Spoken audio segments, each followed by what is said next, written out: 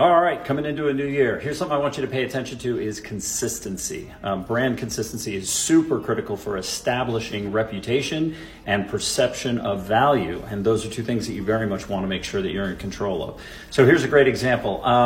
Thinking about if you saw the franchise James Bond, and James Bond is always fit, and James Bond is always well dressed, and James Bond is always England first, and James Bond is always capable in any situation.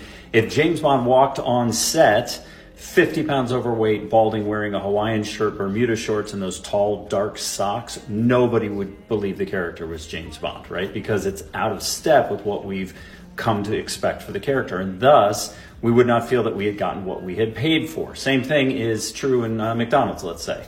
If you walk into a McDonald's and you ask for a Big Mac and it comes out as something other than a Big Mac, you'd be incredibly disappointed. So fortunately for all of us, James Bond movies are James Bond movies. And when you go to get a hamburger at McDonald's, you get a Big Mac is a Big Mac and a Quarter Pounder is a Quarter Pounder and a hamburger is a hamburger. So just like those big franchises that have become so very popular and successful, make sure that your brand is following suit and always putting that reputation first in a consistent manner.